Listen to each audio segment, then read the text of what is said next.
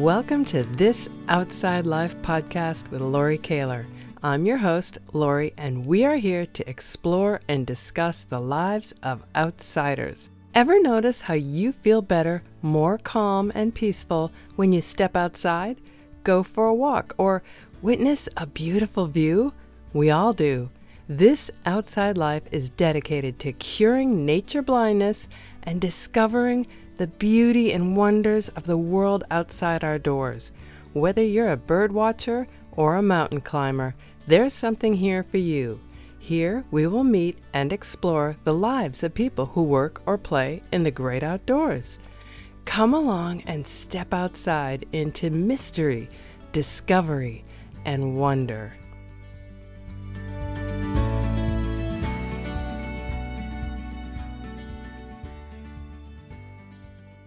You go, man. Do you like that one? This one's sweet. Try it. No, really. It's one of the best.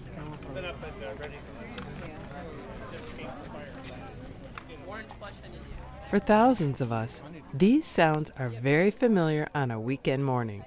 They are the sounds of our local farmers markets. We visit them because we want to support our local farmers and growers, get beautiful, healthy produce, flowers for our table, and bump into neighbors. It's good for our health and good for our community. But what does it take to start one? Or what if you want to join one? Can you just grab some apples from your tree and haul them to your local market? Erin Tormey joins us today from the Coastside Farmers Market in Half Moon Bay, California. I met with her on her mountaintop view surrounded by chickens, gardens, and enthusiastic dogs. You may hear them barking and sometimes howling in the background. Erin talks about how she got together with a group of friends, growers, farmers, and local chefs to put together a thriving farmers market. She discusses why your local grocery store produce is all the same size and variety. And we find out just how fresh is that produce in your local market. How long does it take from field to store? I found this part fascinating. If you want to find out more about the food you eat or start a farmer's market in your area, stay tuned. We also have information on the website, www.thisoutsidelife.com/farmersmarket, on government agencies to contact and helpful associations you can join, plus some delicious recipes to use that fresh produce you just bought on the weekend.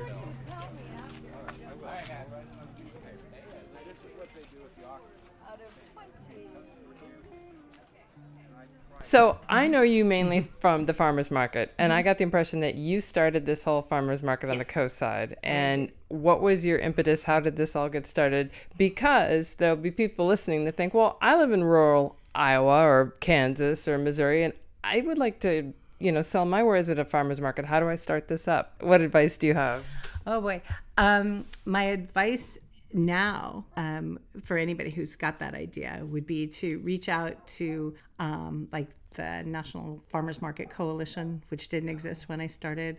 I'm a founding member of the California Farmers Market Alliance, which also didn't exist when I first started. There's really no uniformity in terms of, there's not like an industry group or some manual that's available out there anywhere where you can just go pick it up and go, okay, this is what I need to do. So you must have just been sort of stumbling around like, okay, I want to bring people together, but then there are all these health and safety laws and rules and stuff, yes, right? Yes, there are. We're responsible to, I don't know, I've lost count of how many agencies and whatnot. I suppose if I counted them like right in my head right now, I'm coming up with 7. We're responsible to at least that many agencies every single day. It's like you're throwing a party for a couple thousand people twice a week.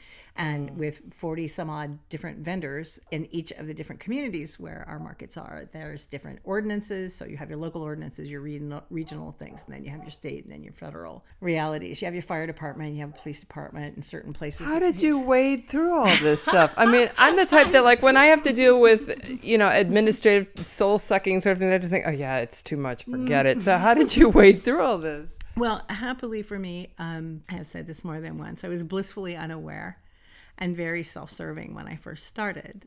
What do you mean? Because you wanted to sell your eggs? Well, no, at the time I only had 20 hens back then, but I think this whole area that you can see out the window, this whole flat area, this 5 acres, was lined up with all these different alliums. I had these onions and garlics and shallots and all sorts of strange things going on out there. It started just a small, I think I told you when I first got here, there was not a single cultivated plant. There was weeds to the walls, but I've always wanted and needed to have a garden. So I started with these shallots that my great-grand-uncle Amadeo Gatto brought with him from Italy, and just started growing them. And then I had too many, and then I was taking them to Pasta Moon, to the restaurant there, to sell. And then the owners divorced. He started a new restaurant at what used to be the Producers Exchange building. He and I got to talking, and I owe a lot to Paul Shankman and his wife Julie, who said we would support you in doing this. Well, here's the property. Oh, so they let you do the first one in their parking lot. Yeah. So we did the first one in their parking lot in 2002, I think. And there were like 6 of us. So you just called around to friends that grew things and said, hey, let's get together on a Saturday and sell this? Sort of. I mean, it wasn't quite that lackadaisical, but something I hadn't expected when I started the farmers market was how much of a public figureness was going to come with that. Yeah. And I also had no idea how much people were going to really value the market as a community asset and as a sort of a life essential. Yeah. Are they howling? That's Hansi. He's howling. So what are this? I mean, if somebody wants to start this, they've got all these government agencies they have to deal with, and then you invite different farmers, and you want a variety, like somebody who does fruit or somebody who does vegetables or some. How did you pick people? Well, back when I first started, we decided it was just going to be for the local community, making an opportunity for local farmers to be able to sell directly to their neighbors, to the people who lived in the community where we were. Mm-hmm. That worked for about the first couple of years, but then people wanted peaches and they wanted things like that. And what we found was at the time, there were a couple of farmers markets that were relatively close at hand. Mm-hmm. And just a few of our farmers did participate in other farmers markets over the hill. Part of the reason I didn't was because I didn't have enough of a variety. And nobody thought onions and garlic were that interesting. Everybody has a network, right? And if if just all it took was one person to be, and a lot of times people in the agricultural world are related. Yeah. Somebody knows somebody who moved off their farm here and moved up to Turlock and started growing peaches, and he knew Al and he had peaches, so down comes Frog Hollow for a while, and then he did something after, it sort of grew, but it started with this very clear-eyed vision at the time, which we've done our best to maintain. And what's that? Which is that we want to make it possible for the farmers in our community to be a part of our community. So how do you pick between, because I've noticed you've got some people who are making hummus or shortbread cookies, and then some people doing essential oils.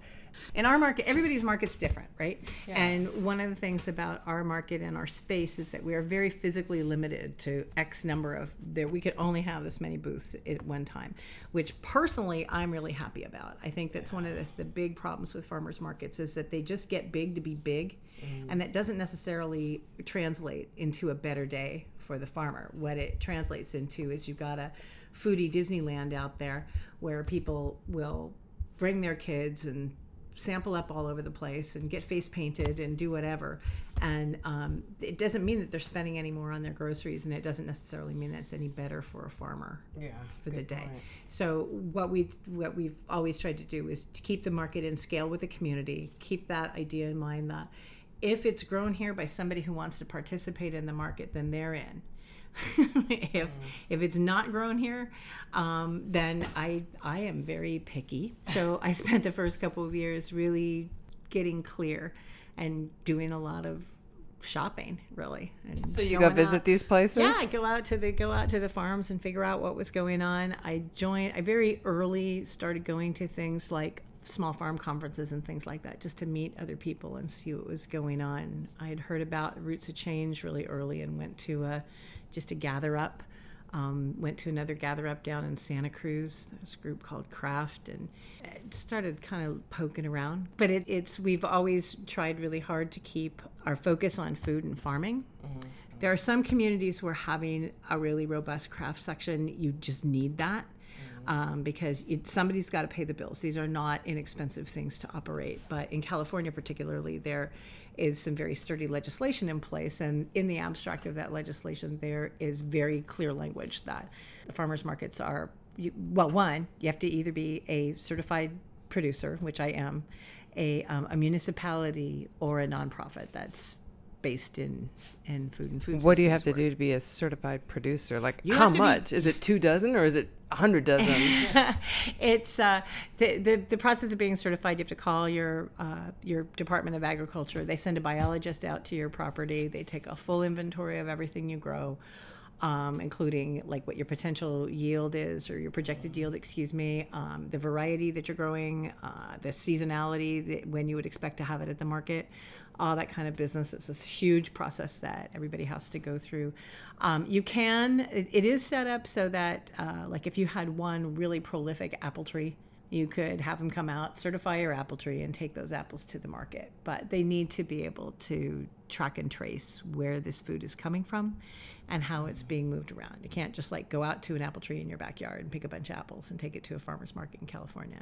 So I bet you California is a lot more stringent than like Iowa, Missouri, or I wouldn't Kansas. call it stringent. I would say, but I will say that California is the only state that has specific legislation and language and practices and protocols around farmers markets. Oh, really? Mm-hmm. So other states, you just can pick the apples in your tree and show up and say, hey? You know, I don't know that that's true for every state, but in a lot of them it is. In California, certified farmers markets, you will not be finding produce from Arizona. You won't be finding produce from Oregon. You won't be finding it from Washington. You sure as won't be finding it from Mexico or Bolivia or anywhere else. It all comes from California, and that's part of the certification process. That's cool. And it's because California, you know, we don't think of it, maybe especially given where we live, when people think of California lately, the first thing that comes to mind is probably not how much agriculture is part of their economic backbone. It's thought of as being, particularly here, the Silicon Valley, or finance, or, you know, just the whole tech mindset.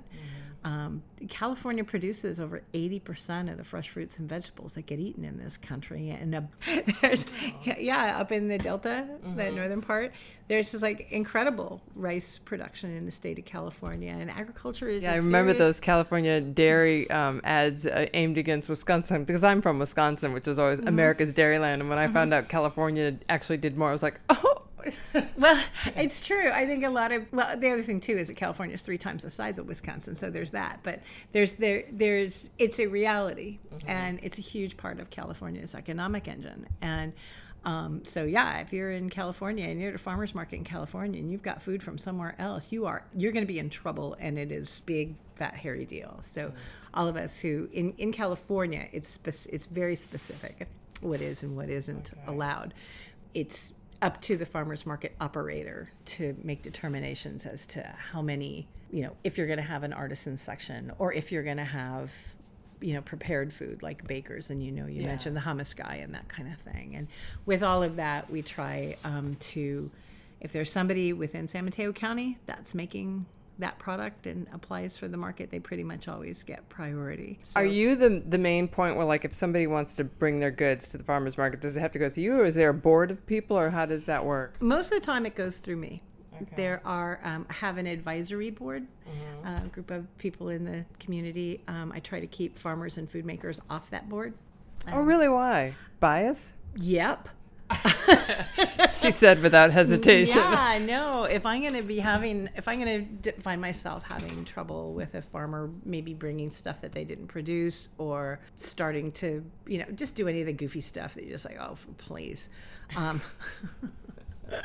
And particularly, like, if you have a space that becomes available and you want to jury someone in, which is what we do, you know, it's like we go and let's just say there's a fruit grower years ago, Santiago, who used to come and sing all the time, and he retired, and then we needed to find another fruit growing kind of a person. So we sent people on the board, just everybody just go to a farmer's market and, see if there's someone out there that you find that's engaging and interesting and grows beautiful stuff, and come on back and let's talk about that, and who did you meet and what did you do. And I find that lots of boards on farmers market things have like a farmer because they're going to represent the farmer's perspective, and they have a food producer because they're going to represent that perspective. For us, that's just not been helpful. What it usually means is that they're representing their own self-interest in a way that doesn't necessarily always look at the bigger picture. Not all the time. Not all the time, but there's been, one or two little kind of things where I thought, nope. So has the farmers market really affected the lives of the local farmers? Yeah. Well, it's not so much what I think, it's what I know. Yeah. We're one of the pilot partners in a program called Market Match, which just last month, Governor Brown signed a bill that has a $10 million line item to make Market Match, which used to be, Half Moon Bay used to be one of its original 12 only markets in the state of California, which was that if people wanted to get more fresh fruits and vegetables on their table, but they had limited income, and particularly if they were participating in SNAP, which is a Supplemental Nutrition Assistance Program, they'd come to a market, spend their benefits with us, and we would match them dollar for dollar, up to $10 every visit. So that their $10 in federal benefits turned into $20 that they could spend on fresh fruits and vegetables at the farmers market. Awesome. So it is awesome. It's pretty great. So it started off with just a couple $100,000, small group of partners, 20 some odd markets in the state of California.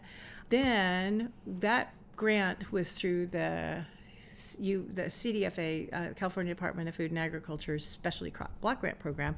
We reapplied for a second chunk of change and were declined. So it was like, well, that's dumb. So we scrambled around and found a grant through the feds, and were able to double that amount of money, and then get it also created a situation where we all had to come in with matching funds, which meant going out into the community and pestering people and telling them what I just told you, and saying, would you help me do that? I am extremely lucky because I am good at asking for things unless it's for myself.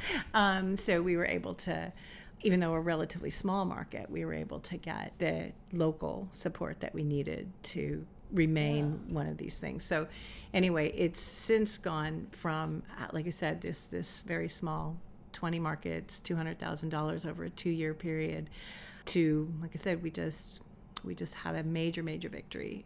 We now have over 40 implementing partners in the state.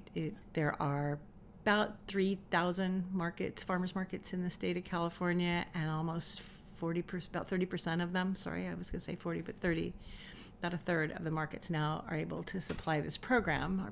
That is fantastic, because most people say, I'm not going to do a farmer's market, the food's too expensive or whatever, but there's no excuse now that Well, it's one of the thing about it being a spendy is really unfortunate, because it's not true. But it's one of those things that's in people's heads, because the reality of it is that there are definitely things at the farmer's market that are very much high-end, foodie Disneyland, amazing things. Like, who needs ramps? No one, but they are delicious and they're expensive. Ramps are kind of a weird little oniony thing. Not very many people really need to have fiddlehead fern soup, but more, or morels or chanterelles or forage whatnots. There's absolute truth to the fact that there are very high-end, beautiful products that, like you're asking about the ramps or the fiddleheads or whatever, they don't ship. Yeah. So you can't just go to the grocery store and get those. There are certain kinds of these beautiful pears or altar fruits or that kind of thing that they just don't make it in the mail. You can't ship them in bulk, and you can't standardize them. And that's something where farmers markets really come into play, is for those very specialized, beautiful, unusual products. It's absolutely true that they're there. But then there's also things like those strawberries that are indescribably delicious, and when they are the right variety being grown in this space in season at the time, they are way less than they are in the grocery store. Yeah. And they're exponentially better tasting. And that taste, I think that's the thing that people miss, is that's where that taste is where the goods are. It's there because in that flavor are countless micronutrients and amino acids and amazing numbers of oddball vitamins and minerals and whatnot that's coming out of really healthy soil that's getting in your system, and they just make you feel good, not just because they taste good, but because they're really good for you. And it's not a thing that most people get to compare. Yeah, we often, had a cucumber the other day from farmer's market, and I was like, holy cow. I mean, I don't feel like cucumbers have all that much taste, but I was cutting up a regular one, got from the store, and then the one we got at the farmer's market, I was like, oh my goodness, this thing is amazing. Yeah.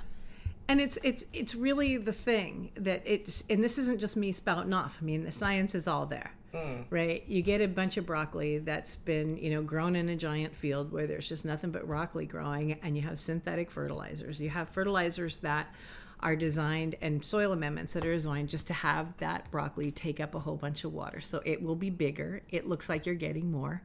It looks like you're getting more, but you're not. You're getting a lot of water, and water is really heavy. And so if you're buying that broccoli or that cauliflower by the pound and all it is water, there's not a lot of nutrition in there, and there's not a lot of value to that item. And it's not to say that that's not good for you. I mean, it is one of those little balances I always have to rein myself in when I'm talking about this, because you don't want to punish people for going to the grocery store, because you can't always. Yeah. Farmers markets are not convenient for most people. Trying to figure out, work your life around this 4-hour window that happens in your community once a week. Like, all right, well, if you can't make it, you can't make it. So I don't want to knock anybody for buying produce wherever they can get it, because there's lots of communities where you can't get it at all. But if you're buying something in season, close to where it's grown, it's going to cost you a whole heck of a lot less than what's available elsewhere. The bunches are bigger, the whole nine. So when I look at, and I don't know if you know the answer to this question, but when I go to the grocery store, even the organic one, and I see broccoli sitting there, well, I'm always wondering how long has it been from the field to the store? Would you happen to know that timeline? Well, short answer is every situation is different.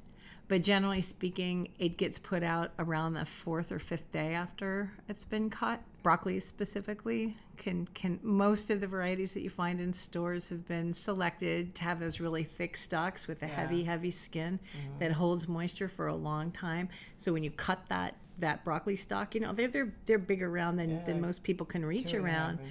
They have a substance in them, all brassicas do, where it almost seals the end of the stem.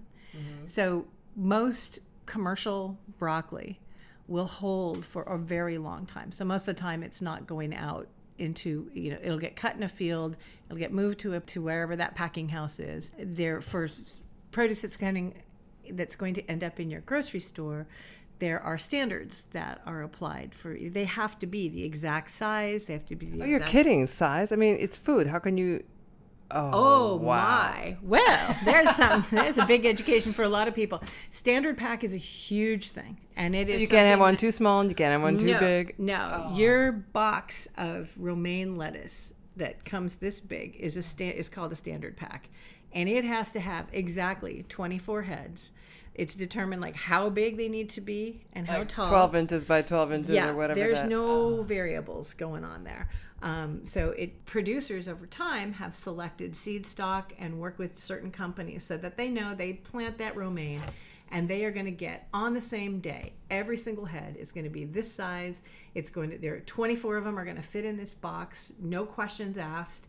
They're all going to have, the same kind of core width back and forth. It's sort of like Dungeness crab. You can't pull them out of the ocean unless, you can't get on this ride unless you're this tall. Yeah. So those ones, they have to have a specific thickness of the core when you cut it. They have to fit in the box in a certain kind of way. That's true for every vegetable and fruit out there. That's why the farmers over time have been sort of funneled into this process that most of us that are kind of on the farmers market edges of things just can't deal with, because you don't get to take every apple off your tree and take it to the grocery store. But you can take every apple off your tree regardless of what size it is and put them all in a basket and off you go. But an apple that's going to a market they all have to be the exact same size. They have to be within there's very defined regulations about how much variable there can be in the weight of each individual apple. Wow. Or each individual orange or each individual lemons, which is why you see that kind of uniformity in a grocery store that you don't see at a farmer's market. And it's why you only see one variety of broccoli at a grocery store, one variety of a cucumber, because not every plant or animal can tolerate that kind of restrictions. Well, it's the reality of it is that the standards were set to allow for things to be transported and stored. Doesn't have anything to do with human health, and zero to do with flavor. Hence the tomato issue, right? So you can't really ship an heirloom tomato. It will fall apart in the box and just be a blobby mush. It looks like somebody had a kidney transplant on the way. It's just like nasty.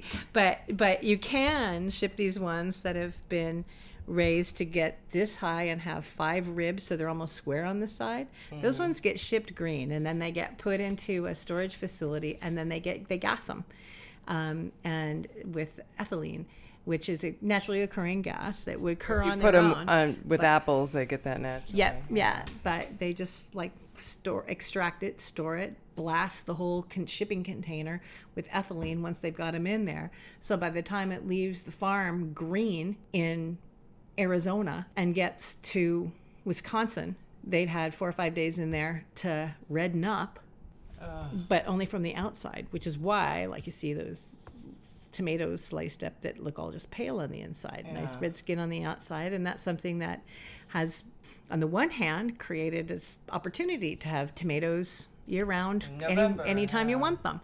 But you're not going to get a tomato like that at a farmer's market. No. You're going to get one that tastes like something. So you don't need to have 5 tomatoes and have 3 rot on your counter to get one good one. I had no idea about all that with the having to be a certain size to fit into a pack so that they could ship it to the... That's 90% of what your agricultural commissioners do all throughout the country, right? It's one of the few... It's required in both the Bible and the Constitution that you have to have somebody who's going to make sure that that if you buy a pound of something, it's going to weigh a pound. If you buy something by the unit, that unit is going to be uniform. It's wild. Yeah, wow. We have to, like, all of us at the markets, like, next time you go to the farmer's market, check this out. You'll look at everybody's scale, and you're going to look for a little seal. Oh, yeah, the sticker that says this has been checked out. It's been checked out, so that you get it, you're paying for a pound, you get a pound. And I think all this uniformity at the grocery store is what's causing the picky eaters, because you get a child who's like, oh, but this has a blemish, this has a mark. It's like, honey, it's food. It's not Legos. I used to say this to my son all the time. They are not machine extruded. This is what nature produces, and it's normal. But when you're always buying uniform vegetables and fruits at the grocery store, people expect, well, this is the way it's supposed to look. Well, it's funny. I mean, I think it's human nature anyway. If you are enjoying these nature-focused podcasts, would you please do me a favor? Take a screenshot of this podcast you are listening to right now and post it on your favorite hangout. Maybe that's Instagram. Maybe it's Facebook. This way, others can take a break from all the bad news that's out there and learn fascinating, cool things about this gorgeous world around us. And don't forget to leave a review on iTunes. It really, really makes a difference. What's your biggest joy about running a farmer's market? It's been one of the luckiest happenstance things that ever happened to me.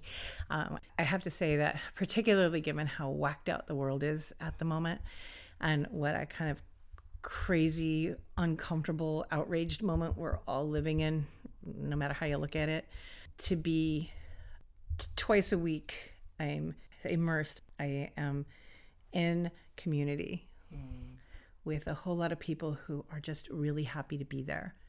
There's a sort of a uniform positivity to the whole experience for people. And there's this lifting or a lightening or there's just a kind of a joyfulness about it. It's something pretty fundamental. It's when people make that choice that this is how they choose to spend some of their time during the week. Usually they're there with either a sweetheart or their kids or their spouse or their parents or their family or just friends or people in town. That whole business of people being, in communion, like doing something together in this way that is so, it's become really important to a lot of people. And there isn't a week that goes by where somebody doesn't come up to me half crying because they're just so happy to be there. And they're especially now in this, we're so disconnected with our devices and we're so divided with all the crazy social media stuff. Community is becoming more and more important. I don't think people really understand that about the payback it gives. Yeah, I think that you're right. It is kind of wonderful that people aren't staring at their phones. They're actually talking to each other and, looking and see who's got what flowers from what vendor or what, what's in your basket kind of thing. But there's this very genuine kind of corny feeling of togetherness. And also, we make it a point to make sure that we have the community events table that's always there so people figure out what's going on in town. And, if there's somebody good playing music somewhere, or if there's a play going on, or if there's a prescription drug drop, whatever, that there's this place that I think all of us sort of hanker for a little bit that's been missing for most of our lives. For all of our lifetimes, we haven't really lived in a place, particularly not in this part of the country, where there is a functional central park or town square or focal point where people gather up to figure out what's going on, like where do you get a babysitter or a hairdresser or whatever, those kinds of things. It's sort of become the community bulletin board, and that's completely unexpected to me, but something that I really treasure because most of us do what we do in a sort of a siloed isolation. You just get up. It's not even light yet. Yeah, no kidding. You get up at dark 30 and you're just working. And most of the time you're working on your own, by yourself, on your place, just trying to make sure that at minimum, like you can get out the front door into your field without falling over, weeds or the trash or the neighbor's dog or whatever.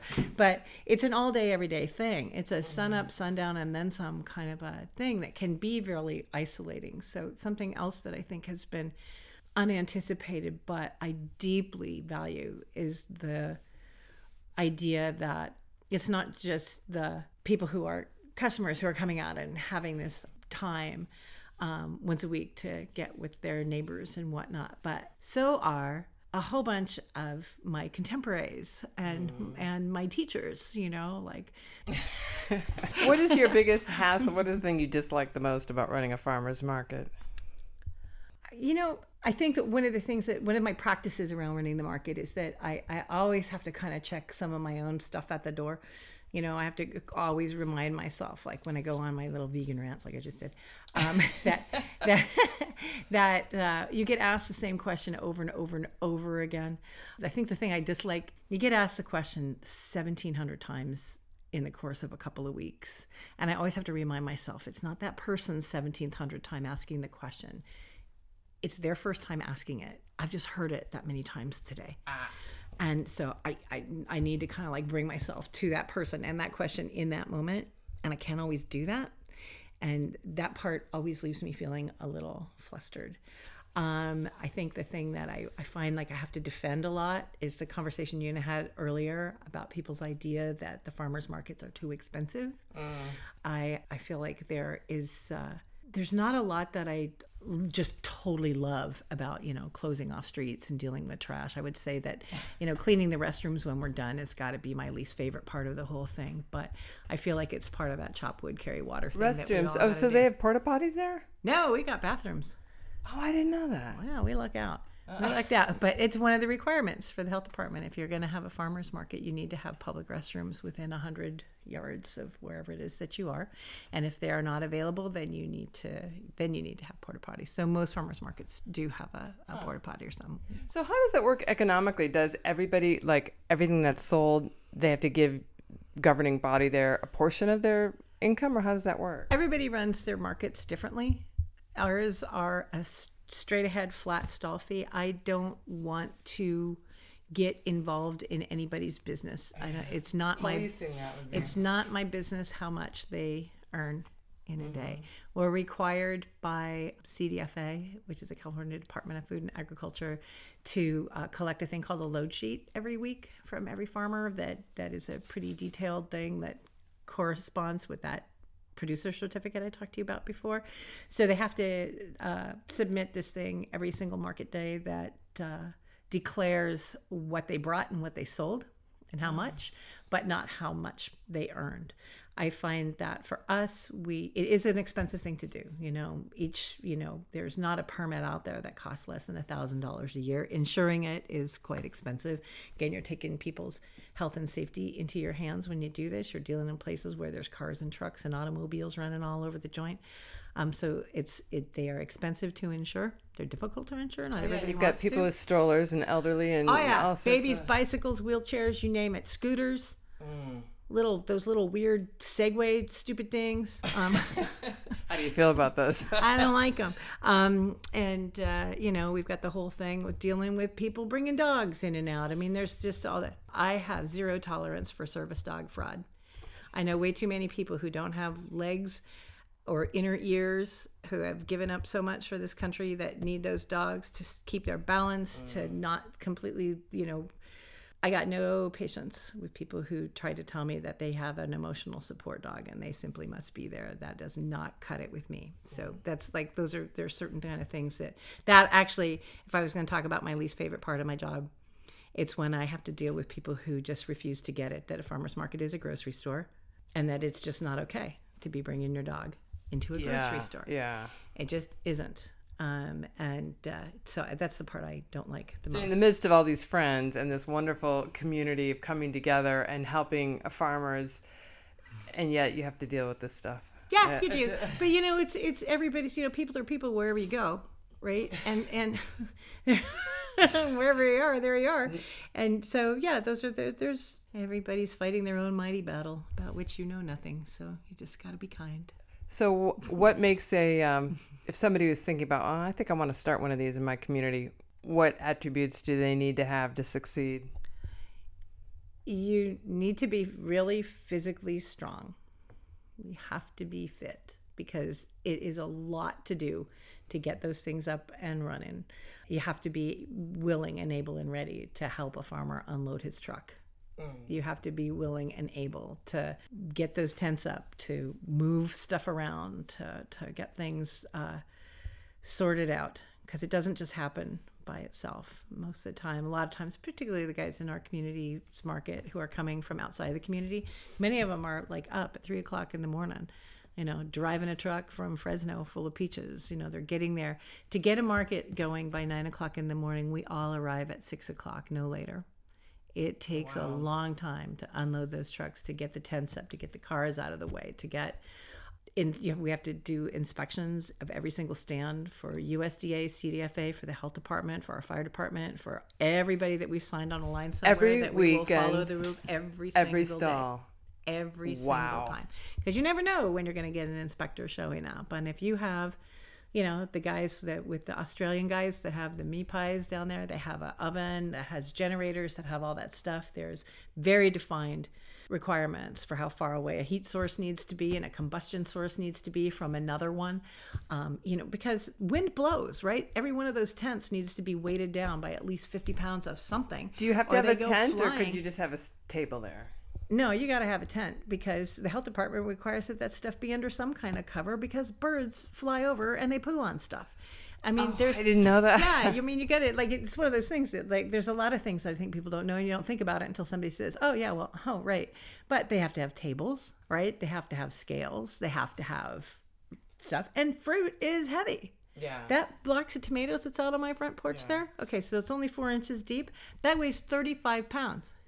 Wow. Those are little cherry tomatoes. They are. Took 3.5 hours to pick two, and they're really tasty. But it's heavy, so there's heavy work involved.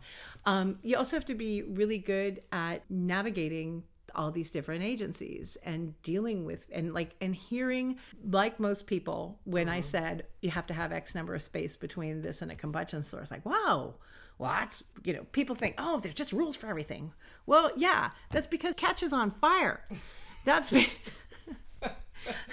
You have to do certain things because wind blows and tents fly. Yes, you have to have tents because stuff happens all the time. Occasionally it rains. It's sometimes foggy. Sometimes it's really, really sunny and people pass out from heat stroke if they don't have some kind of cover. So yeah, you have to keep all that in mind, and you have to be able to acknowledge that there are laws and rules out there because all kinds of people think it's just fine to, just poop in the punch bowl and that's dandy. Like there's not a law on the books that's not there because somebody somewhere along the line Messed up. did something that everybody else would think, all right, well, I would never do that, but whatever, Second Amendment. But it's you have to be really accepting, and you have to be proactive. You have to be a person who would go out and find out what that stuff is in your community, because every community's got kind of funny things. Like there's certain communities it's perfectly fine to have a couple of chickens in your backyard, and other communities where it's just plain not. There's all kinds of levels of this stuff. So I would say that a person who is to be accepting, and you have to be a person who's really inclusive. You have to get it that everyone's, people are people wherever you go, and everyone is really different, and everyone's got something to bring to the party, and it's not always, it's not always the most beautifully wrapped gifts, that's the one you want to look at. So they're just really understanding that we're all, absolutely gorgeous, but deeply flawed. So that's a unique combination. Yeah, it's a unique combination to get somebody that's able to deal with all those government agencies. Think about the practicality of you need to keep the heat sources away, you need to have shelter, you need to move all the trucks, etc. And then to be good with people. That is a very hard combination, because usually people are people, they're really great, or you're real detail management. That's get a good group of volunteers is what I say. And the reality of it is that now it's nowhere near as mysterious or labyrinthine to get there, because there are resources, and I'm really pleased to say that I was part of the group of people that put together with CDFA. There's now a manual for farmers market managers for California. And it's not a requirement by any stretch of the imagination, but we started this little group about 7 or 8 years ago now called the California Alliance of Farmers Markets, because there's all kinds of people trying to get things going on in their community. And absolutely, until just a few years ago, everybody was flailing around in the dark the same way I was 17 years ago. And that just is silly. Particularly if you're in a community where there hasn't been a market before, or there isn't a tradition of that. And in a lot of production communities, there isn't. The production communities just export all their stuff or take it into a community. Like many of our farmers come from communities where a farmer's market would simply not be viable. And that's something else. I think that there's a lot of people that think a farmer's market would be a really great idea, but I would not talk to farmers first. I would get with your community. Oh, that's interesting. Don't ask the farmers, ask the community if they're interested. Yeah, because the farmers can't just show up and be, we're not going to just put on gingham and stand out there to be part of somebody's Easter parade. We got a living to make. Yeah. And so we have really hard decisions to make about where we take our produce, because you are talking we could all make all the money in the world. You can always make more money, but not even Bill Gates has figured out how to make more times. And it's we get what there's only so much time in the day, and there is only so many resources that most of us have, right? I have one car, I have 2 tents, 4 tables, and some friends. But I can only be in one market a day. Some people can be in 2 or 3, but that's mostly it. There are some really big organizations that can maybe do 10 markets a day. When you make that decision, you need to be making your nut. If somebody thinks it would be fun to have a farmer's market in a community, or to be bringing it to, to help a area in a town that maybe is in a redevelopment process, or, you just want to get more business onto a street somewhere along the line, you really have to get buy-in from that community, so that when you ask those farmers to come in, there are people that are excited to have them there and want to buy their product. So how did you know this community would support it? I mean, who did you talk to get that support?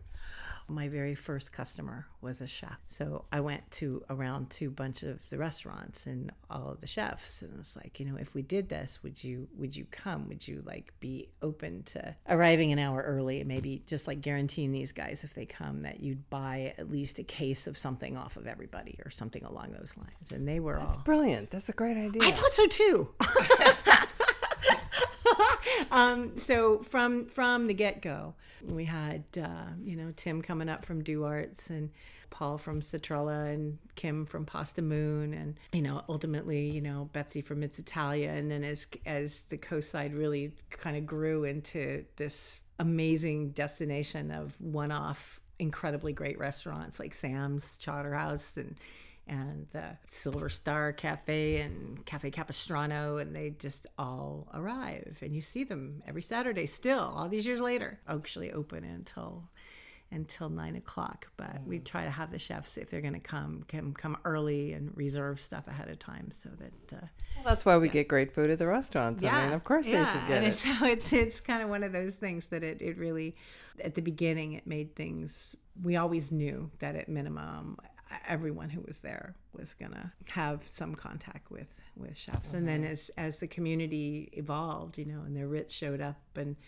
we call their chef anytime a new restaurant opens up. I'm pestering the chef, but then also we had an early commitment to like the seniors in our community, because so many of them and so many communities are having this struggle where the people who helped build the place into what it is can barely afford to live here. And so we started early, like connecting with our WIC offices and with the department, the senior. What's a WIC office? Women, infants, and children. There's all of these. There's lots of different nutrition programs that are out there, and we're happy to say we were one of the early adopters of the Farmers Market Nutrition Program for seniors, and we have one of the highest rates of return in the state on that. I've gotten money from different individuals within the community who have helped me so I can match those too, because a lot of them are just one-time benefits, like $20 for a year for a senior, little $2 checks, and we're able to get them another 10. And you can actually, a couple of bucks a week can make a huge difference in whether or not somebody is getting enough vitamin C.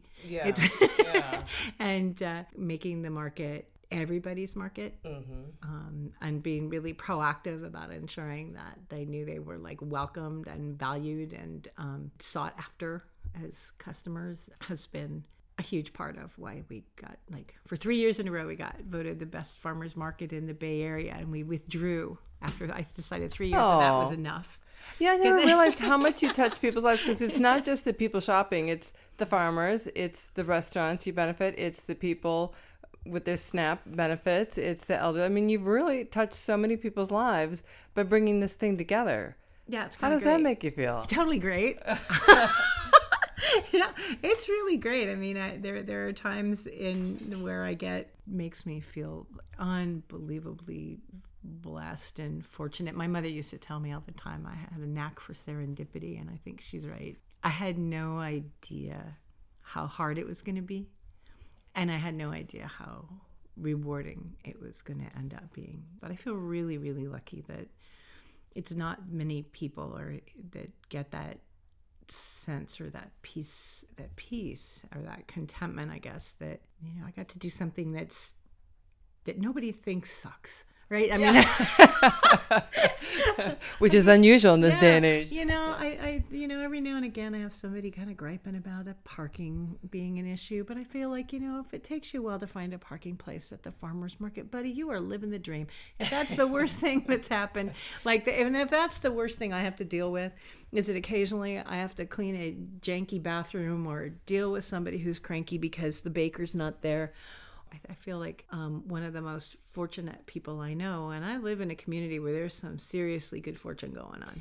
Yeah, it's so interesting to me. The people I've been interviewing, they're not making a lot of money, no, but they are living a rich, fulfilled, peaceful life. Mm-hmm. And I can't say that about everybody in the Silicon Valley. Nope. And I think that's the thing. I have often said that I live richly. I do. I really enjoy my work. I've come to really love and mean it a number of the people that I work with, and have a real different view shed on the whole spectrum that is the community that I live in. And And it's strange, like just to know that I have been part of creating this thing that like, I know that like when I'm done with this or when I want to be missed, and that feels good. Yeah. I think everybody needs to know they've made a difference, you know? Well, that's the thing. And I know that an awful lot of people just like struggle with that all the time. And there is no question. And that is an awesome responsibility. But it's also this amazing, buoying, just like, boy, it's something better than 18-hour fabric. That's for sure. Just like holds you right up. And most people don't ever get that. Like, you're right. To know in the marrow of their bones that they've made a definite difference in many people's lives, that's unique. It is. It is a blessing beyond price. It is. It's gets me misty. Yeah. Well, thank you very much. Lucky. Oh, you're welcome. This has been, I had no idea. I mean, my respect for you has grown by leaps and bounds. I'm like, wow, this is so much more work instead of just, hey, y'all, why don't you gather together for a farmer's market? I'm astounded at how much work it takes. It's really a lot, impressed. but it's totally worth it. And honestly, I would say that if anybody is thinking about doing anything like this, there's all kinds of resources that are out there now that didn't used to be. I'll get the names of those and put them on the website so people can go download some of these forms. Yeah. Thank you very much, Erin. Oh, you're welcome. You're welcome. Well, that's it for this episode. I hope you learned as much as I did, despite the sometimes howling dogs and stuff. There was so much more in this interview. I mean, Erin knows so much about agriculture and what parts of the world chickens come from and why their eggs are sometimes blue or brown. There was just so much in this interview, but not many people have 2 hours to sit and listen to a podcast, so I had to whittle it down. But don't forget, if you want to learn more about the food you eat, or going to a farmer's market with your produce, or starting one in your community, go to www.thisoutsidelife.com/farmersmarket. And we'll see you next time. And please don't forget to leave a review in iTunes. It really, really makes a difference. And after you leave that review, don't forget to take some time to step outside and step into wonder.